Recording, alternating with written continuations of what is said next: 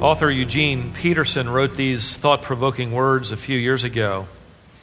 God's revelation of himself is rejected far more often than it is accepted. It is dismissed by far more people than embrace it, and has been either attacked or ignored by every major civilization in which it has given its witness. Magnificent Egypt, fierce Assyria, beautiful Babylon, artistic Greece, political Rome, enlightened France, Nazi Germany, Renaissance Italy, Marxist Russia, Maoist China, in pursuit of happiness America.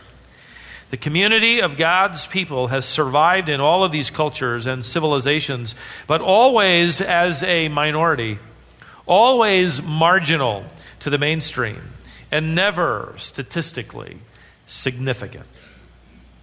The Apostle Paul will make this very clear, won't he, to the early church. When this new revelation of the gospel was revealed through Jesus Christ, Paul would say it would provoke spiritual warfare like you can't imagine, so you had better suit up for the right kind of battle with the right kind of weapons and the right kind of attitude, Ephesians 6. He said that the gospel would be offensive to the unbeliever, 1 Corinthians 1:18. I mean, you can believe today that after people die, they come back reincarnated as bugs and cows, and that'll be all right. But if you believe that after death you will stand before the creator of bugs and cows, then you have become a problem. And all around the world today, ladies and gentlemen, let's never forget, the blood of martyrs is flowing. It is flowing from those who will not deny the singularity of salvation through Jesus Christ alone. Because of the satanic underpinnings of false religion, the religions of the world then can tolerate just about anything and everything but true gospel-believing, Christ-exalting Christianity. Why? Because the cross of Christ strikes at the root of mankind's guilty conscience. The gospel reveals the utter futility of self-made religion. It even exposes mankind's intuitive, God-created knowledge of sin. It condemns self-confidence and self-help. It demands humility. It demands that self abdicate the throne room of the heart and offer it willingly to a crucified carpenter who is, we believe, none other than the ascended, resplendent, soon coming, true and living, deity embodied Lord. The world desperately wants to believe anything but that. I came across an article in USA Today dated April 2007 about a children's camp designed for children of agnostics, atheists, and humanists. Imagine being a counselor at that camp. You thought church camp was tough. The camp director said, "The mission of our camp is to promote respect for others with differing viewpoints, values, and beliefs." That's all coded language, isn't it?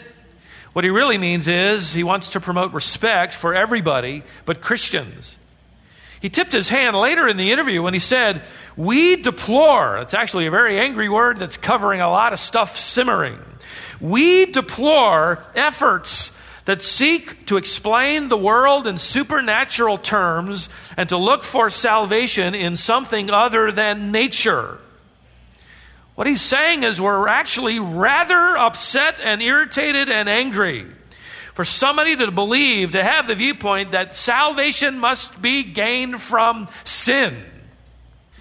And so this camp ends its week, if you can imagine it, with an exercise where every child is told to invent their own religion with a specific direction that they must create a religion that will be offensive to no one, end quote. It reminds me of that quip. God created man, and man returned the favor. Listen, much of the church in the world today is not only deplored, it is openly hated and persecuted. And it started early, didn't it? In fact, no sooner than the church had been born in Acts 2 and the seeds of persecution were planted in the soil of the Roman Empire. By the time John writes this prophecy of Revelation, persecution has already been fed with demonically inspired hatred. Pliny, the Roman governor living around the close of the first century, wrote, and I quote him, "Christians are depraved and extravagant superstition. Their contagious superstitions have spread not only in the cities but in the villages as well." In other words, it's like a disease. It's spreading. It's contagious. Another Roman author from the first century wrote that many thousands of Christians are being put to death, of which none of them did anything contrary to the Roman laws worthy of persecution. Just pick up the Christian journals, go on websites that are telling the truth, and you'll discover that even this week there were those who were put to death because they would not recant of their faith in Jesus Christ alone. Near the end of the first century, Domitian took the emperor's throne from Titus, his brother. He poisoned Titus's fish dinner and became emperor. And he ratcheted up the persecution against Christians even further. He was as wicked as Nero. Nearly all the Roman emperors before him, in fact, proved that power corrupts. In fact, most of the Roman emperors, Gibbon's writes in The Fall of the Roman Empire, were either openly bisexual or homosexuality, so you can imagine the offensive nature of Paul's letter to the Romans, living right there in the capital region, and his judgment on any kind of sexual activity, any kind outside of marriage. Domitian revived what he called treason trials, and spread this network of what they believed to be informants. And you could just about inform on anybody suspected of some kind of subversive philosophy, Domitian called it. He also conveniently determined that he was deity. That didn't help matters for the Christians any. He had coins stamped with his image, and everybody was supposed to offer the pinch of incense in honor of him. And so Caesar worship was on the rise. Add to that the fact that Domitian, like so many of these emperors, Domitian was strange. He was paranoid. He was obsessed with so many things. I have a book called The 12 Caesars, and pulled it out again this week to read again the chapter on Domitian, and it just boggles the mind that these men who ruled the empire and what they obsessed over. I thought it was kind of interesting. Michael Grant revealed how petty Domitian had become with his obsession. He was even obsessed with losing his hair. He even wrote a book called The Care of Hair, which didn't do him any good because he lost it. Anyway, but if he happened to overhear anybody making fun of somebody going bald, he would throw that guy in jail. Now, I don't like that part. In fact, that makes a lot of sense to me. It's funny, last week my assistant, I just introduced earlier, the one improperly dressed, actually told me that he was going to give his son, Max, a haircut. Evidently, Josh is the guy in the house who gives the haircuts, and his son's only 2 years of age. And Josh told Max, "All right, son, I'm going to give you a haircut." And then he kind of teased him. He said, "I'm going to cut it all off." And Max's eyes got real big, and he said, "Like Pastor Davy?"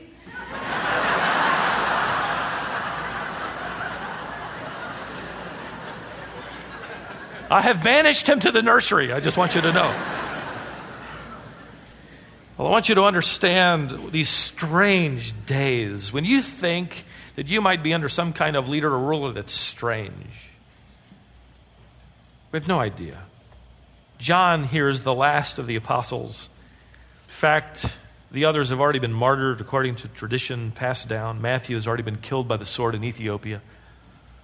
Nathanael has been flayed to death with a whip in Armenia. Andrew was crucified on an X-shaped cross where he hung for 2 days, alternating between consciousness and unconsciousness. And when he'd wake up, he'd preach the gospel before dying. Thomas was stabbed to death with a spear in India. I've had the privilege of standing on the spot where they say that he died a martyr to the cause of Christ. Matthias, the apostle chosen to replace the traitor Judas, had already been stoned and beheaded. Paul had been tortured and beheaded by Nero already. Tradition also claimed that Peter, executed by Nero a year earlier, hanging upside down on a cross at his own request. James, the brother of Jesus, not one of the 12, but the leading elder of the young church in Jerusalem, had been thrown off the temple wall. He survived the 100-foot fall, and then his enemies beat him to death with a club. So get the setting of what it must have felt like to be a Christian in that day.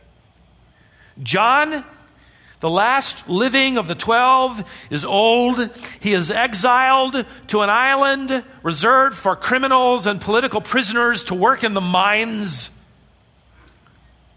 Imagine what this revelation meant to the early church and the prospects of the infant church.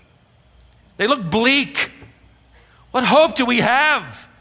Has Christ, the risen Lord, cared? Does he know how we suffer? These questions, ladies and gentlemen, will vanish after reading just the opening paragraphs of this book of prophecy. Jesus Christ says, "Oh, I am alive and well. I am the Alpha and Omega. I am the one who is and was and is to come. I know everything. I am aware. I have not abandoned you." What hope to people dying for their faith.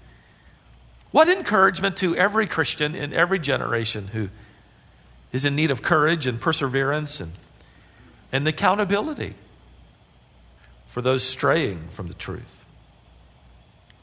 Now, beginning in verse 9 of Revelation chapter 1, where we left off in our last study, John makes some personal comments that I think we ought to take some time to look at briefly. You could call these biographical snapshots of the Apostle John. The first one is humility. It'll be wonderfully encouraging to the believers. He calls himself in verse 9, "Look, I, John, your brother and fellow partaker in this tribulation, the kingdom, I'm with you," he says. "I am persevering in Jesus." John, by the way, had every reason to lay out his resume to get everybody's attention. I, John, the author of the gospel of our Lord's life, the writer of 3 epistles, among the 3 closest of the apostles to Christ, the one who sat next to him in the upper room, and the only one to arrive and follow him all the way to the cross, the one given personal custody of Mary, his mother. All that's remarkably true. I, John, your brother, fellow partaker in the struggles of life in Christ. Nathan Meyer, in his commentary on this text, gave an illustration. He said one of the most endearing things about Franklin Delano Roosevelt was that even though he was a millionaire and he was the president of the United States, having lived for a time among the rural farmers in Georgia while he tried to recover from his polio, which struck him as a young man, while he recovered, he came to know them, and from then on, he chose to refer to himself often as a farmer instead of president. In fact, whenever he registered to vote, he registered as a farmer. John had every right to say, "Listen up, it is I, the beloved apostle of Jesus Christ." Now, the point I want to make, ladies and gentlemen, is that when you are captivated by the person of Christ, when you and I are anticipating the coming of Christ, who we are is not nearly as important as who he is. The fact that he is coming overshadows the fact that we have arrived. And more than likely, John here is referring in verse 9 to the present tribulation of the first century, but he's mindful of the coming kingdom of our Lord. He provides another snapshot. We see a picture not just of his humility, but his tenacity. He writes in verse 9, the middle part, that he's on the island called Patmos because of the word of God and the testimony of Jesus. He makes it very clear. He is suffering because of the faithful, uncompromising, tenacious, courageous preaching of the gospel of Jesus Christ. He writes further in verse 10, "And I was in the Spirit on the Lord's day." This is a reference, I believe, to Sunday, not the day of the Lord. There's a different Greek construction to refer to that future and terrible day of the Lord, which is still future. Here John refers to the Lord's day, a term only used here in the New Testament in this manner, but further used in the church as a reference to the day in which the church specially worshiped. It was the Lord's day, for it was on that day he rose. It was in a special sense than his day of triumph, By Acts chapter 20, the church had developed further, and as they began to separate from the synagogue, they chose the Lord's Day as their day of special worship. Now, you can legitimately worship God on any day, Romans 14, verses 5 and 6. However, the church was choosing to assemble on this special day, Sunday, in commemoration of the Lord's resurrection, named after a pagan Roman god, sun god. But to them it was the day that their true and living God, who was brighter than the sun, rose. And so they chose to worship on this day. In fact, Ignatius, a church leader writing just 15 years after John wrote this revelation, said, and I quote, "The Christians ceased to keep the Jewish Sabbath and lived by the Lord's day, on which their lives shine, thanks to him." Pliny, that same unbelieving Roman governor I mentioned earlier, wrote this around AD 110. And I quote, "The Christians gather on Sunday, the first day of the week, to sing praises to their Lord Jesus." So what we have done already has been in the tradition of the church of Jesus Christ now for nearly 2,000 years. Justin Martyr, a church leader, wrote 45 years later, "We all hold this common gathering on Sunday, since it is the day when Jesus Christ, our Savior, rose from the dead." So get in your mind here. Here's Sunday.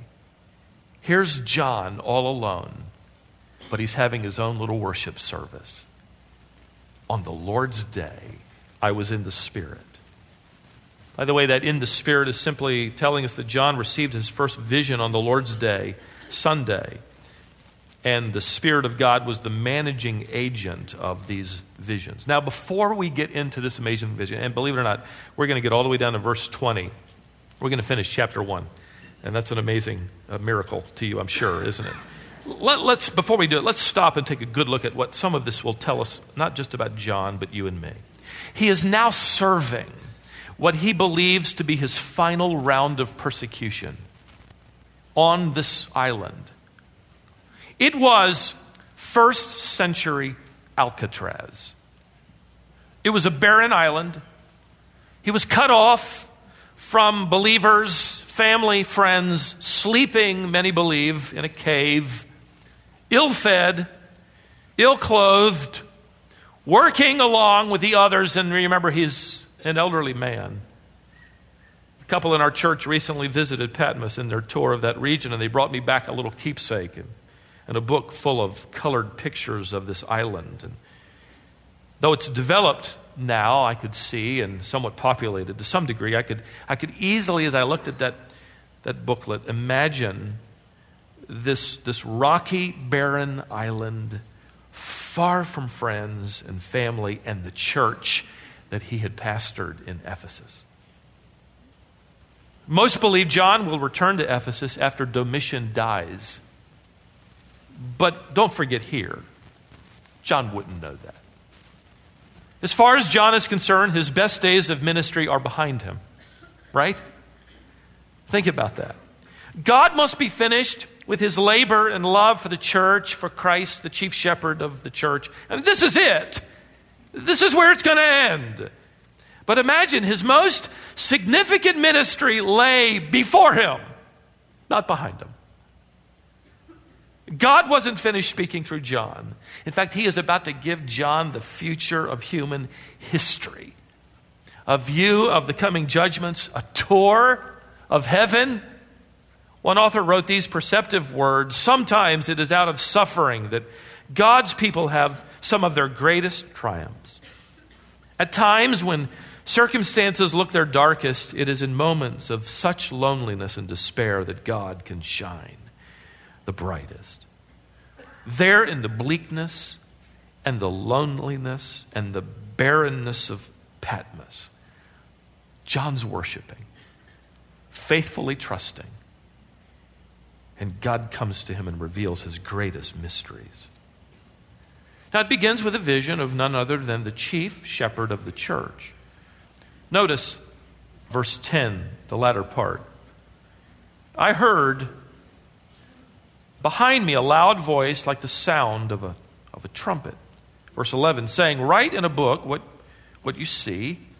Send it to the 7 churches. Send it to Ephesus and Smyrna and Pergamum and Thyatira and to Sardis and to Philadelphia and to Laodicea. These are literal churches, not epics in church history, but literal churches that represent perhaps all churches in any generation. You can see characteristics of any possibility just about in these churches. But these are literal churches with literal problems and real needs, real struggles, and a need to literally repent, some of them, and follow more closely after Christ. However, you notice the churches are spoken of figuratively as lampstands. Look at verse 12. John turns to see the voice that was speaking with me, and having turned, I saw 7 golden lampstands. By the way, this metaphor of the church's testimony is not new. Shining out to the world. It's clearly explained, by the way, in chapter 2, where the church is warned that unless they follow after Jesus Christ, he's going to take their lampstand away. That is, he's going to take their effective ministry and testimony away. It's one of the things we pray as leaders, that the Lord would never take that away, but allow us to continue to shine brightly as we follow after Christ. We'll look at that more closely next Lord's Day. But look at verse 13. And in the middle of the lampstands, I saw one like the Son of Man. This is the unmistakable messianic title of Jesus Christ. And what great news! He has not forgotten the church. He is in the middle of them. He is walking among them. I found it interesting to discover that this title, the Son of Man, was often used when the suffering of believers was in view. In other words, Jesus Christ, who understands what it means to suffer and promised that those who followed him will suffer, Matthew 10:31. In fact, Paul said all who will live godly in Jesus Christ will suffer persecution, 2 Timothy 3:12, in some form or fashion. But here's the message: take heart. Jesus Christ is moving among the candlesticks. He is in the midst of his beloved bride as they shine forth his glory. Now let's move to the specific things that he saw. This is the brilliant showcase of the Son of Man. John's vision implies at least 8 characteristics of Christ. Let's go through them quickly. First, you notice there is a robe and a sash, the latter part of verse 13. A robe that reached to the ground. This was the robe worn by royalty. The pedere. It was an emblem of high rank and dignity. Full-length robes like this were the attire of King Jehoshaphat, the kings of Midian, the clothing of Jonathan, the prince of Israel, the son of Saul. Others point out the fact that pedere appears as the clothing of the prophet Samuel. Certainly, Jesus Christ is the King of kings. He is the prophet, as it were, of God. It would be perfectly suitable for him to be wearing a pedere. However, the most common usage of this word in the Old Testament translation, the Greek translation of the Old Testament, the Septuagint, is that this was the robe of the high priest. The word was used to speak of the formal clothing and robes of the high priest when he served in the temple. The high priest also wore the golden sash that John sees here. In Exodus 28, verse 4, the golden sash is mentioned as part of the clothing. The idea that these garments picture Christ in his present ministry as the great high priest was a wonderful thought. He had not forgotten the persecuted believers. He has not abandoned his bride. He is currently on active duty as high priest. In fact, the writer of Hebrews pictured the superiority of the ongoing ministry of Christ when he wrote that our great high priest is able to save forever those who draw near to God through him, since he always lives as high priest to make intercession for them. Hebrews 7:25. We have a high priest today who can sympathize with our weaknesses. For he was tempted in all things as we are, but yet without sin. Hebrews 4:15.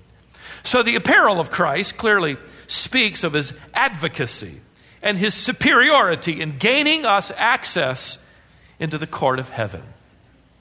Secondly, John says in verse 14 that his head and his hair were white, like white wool, like snow. This is a clear reference to the throne of God. In fact, the image Daniel saw of the Ancient of Days, he's called, with his white hair, suggesting the glory and wisdom of longevity. The same description is now attributed here in Revelation to Christ, who would then be equal with the Father, the Ancient of Days, in Daniel's vision. The color white translates the word lukos, which actually has just simply the connotation of bright, brilliant. It symbolizes, most believe, his glorious, holy, pure, eternal existence as God the Son. So John sees Christ here physically manifesting the sense of age, one who was indeed eternally past, present, and future. Third, John mentions next in the middle of verse 14, the eyes, which are like flames of fire. Gabriel is also pictured similarly. This is the spiritual savvy, perceptibility of that supernatural world. Christ can cut through your very being with his eyes. He can literally see, as it were, behind the mask and the facade. Christ is going to be pictured with flaming eyes in Revelation chapter 2, verse 18, and Revelation chapter 9, verse 12. This is a striking picture of his perceptibility. If you like a smaller word, his savvy. He doesn't miss anything. Matthew Henry said it this way: God not only sees men, he sees through men. This perceptive, discerning Lord then is walking among the candlesticks, his churches, and he sees everything. He sees everyone, and he knows everything. Imagine, ladies and gentlemen, our Lord right now, though invisible to our eyes, as it were, robed in the regal gown of high priest, king, and prophet, walking up each aisle, passing through each row, looking at you as he does with his divine perception, seeing our hearts, even now seeing and sensing our spirit, knowing our plans, knowing our motives, as he takes perfect review of his church. There's a reason when John sees this, he's going to fall down like a dead man. There's more to the vision. Number 4, he refers to the Lord's feet, verse 15. They're like burnished bronze when it has been made to glow in a furnace. This speaks of Christ's mastery, his divine right to judge the church. In ancient times, kings sat on elevated thrones. They did that so that those they were judging were always beneath their feet. The feet of the kings then came to refer to authority. And here you have the red-hot, glowing feet of Christ who moves through the church, the judge, as it were, reviewing perfectly, purely, where the church stands. What are its works? What's its spirit? What's the heart of the church? Is it fulfilling its mission? Is it following me? See, don't ever forget that the book opens with Jesus Christ evaluating us, the church. Fifth, John mentions in verse 15 the voice of Christ, which implies his divine authority. His voice was like the sound of many waters. There seems to be some kind of handicap to deliver correctly the sound of this, what it must be like, the sound of many waters.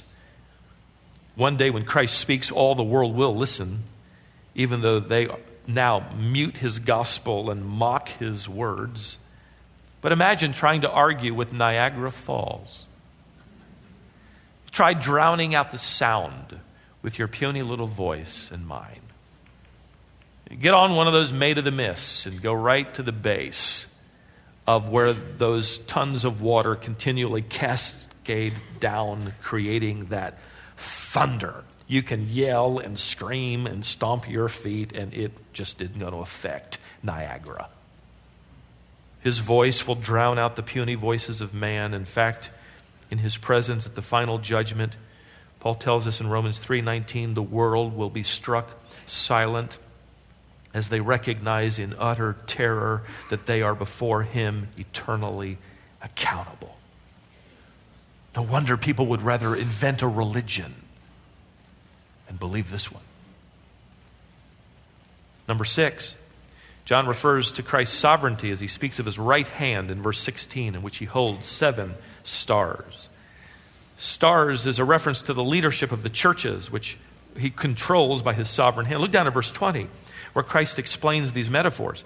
As for the mystery of the 7 stars which you saw in my right hand, and the 7 golden lampstands, the 7 stars are the angel, the angeloi, literally the messengers. That is, those messengers representing the 7 churches. In other words, these messengers, which were responsible to deliver the message of Christ to the church, represent then the leading authority in the church. A reference, I believe, to the office holder of the church, the presbyteroi, the elder of the church. Even more specifically, the leading elder in each church, as we'll see beginning in chapter 2. Let's move back to this vision, however. Number 7, John refers next to the mouth of Christ. Look back up to the middle of verse 16. And out of his mouth came a sharp, 2-edged sword. Obviously, the word of God. This also refers to the defense of the church by Christ, who defeats all threats against his bride. Threats outside the church and threats inside the church, as we'll see in the letters that follow this vision. One author, John MacArthur, wrote on this vision, those who attack Christ's church, those who sow lies, who create discord, who harm his people, will be personally dealt with by the Lord of the church. His word is potent. Isaiah prophesied that one day our Lord will strike the earth with the rod of his mouth. Isaiah 49:2. Paul said that the Antichrist will be defeated one day by the breath of his mouth. 2 Thessalonians 2, verse 8. John Phillips commented on this vision of Christ's word. Nothing can stand against God's word, whether as creator, comforter, or conqueror. The mighty word of Christ is invincible. This is what I'll call the indestructibility of the word of our Lord. And imagine what this meant to the Christians under the sway of Domitian. His word could take everything from them. Rome was in control, not the church. Oh, but they need not fear. Their lives are under Christ's protection, and He is sovereign. Christ is revealed to them and to us, first in His superiority, secondly in His eternality, third in His perceptibility, fourth in His mastery, sixth in His sovereignty, seventh in His indestructibility, and finally, number 8, in His majesty. Look at verse 16. And His face was like the sun shining in its strength. Like our sun? What did John know? Oh, he knew the brightness and the radiance, so we know much more. We know that it is so powerful. It's losing 0.2 million tons of weight by radiation every single second, sending that heat outward. The brilliant showcase of the risen Lord was so glorious and so terrifying and so majestic, verse 17, that I fell at His feet like a dead man. I mean, how do you approach that? Splendor. But there on the ground, He lies, perhaps with His head buried in His arms. He hears, "Don't be afraid." John had heard those words before.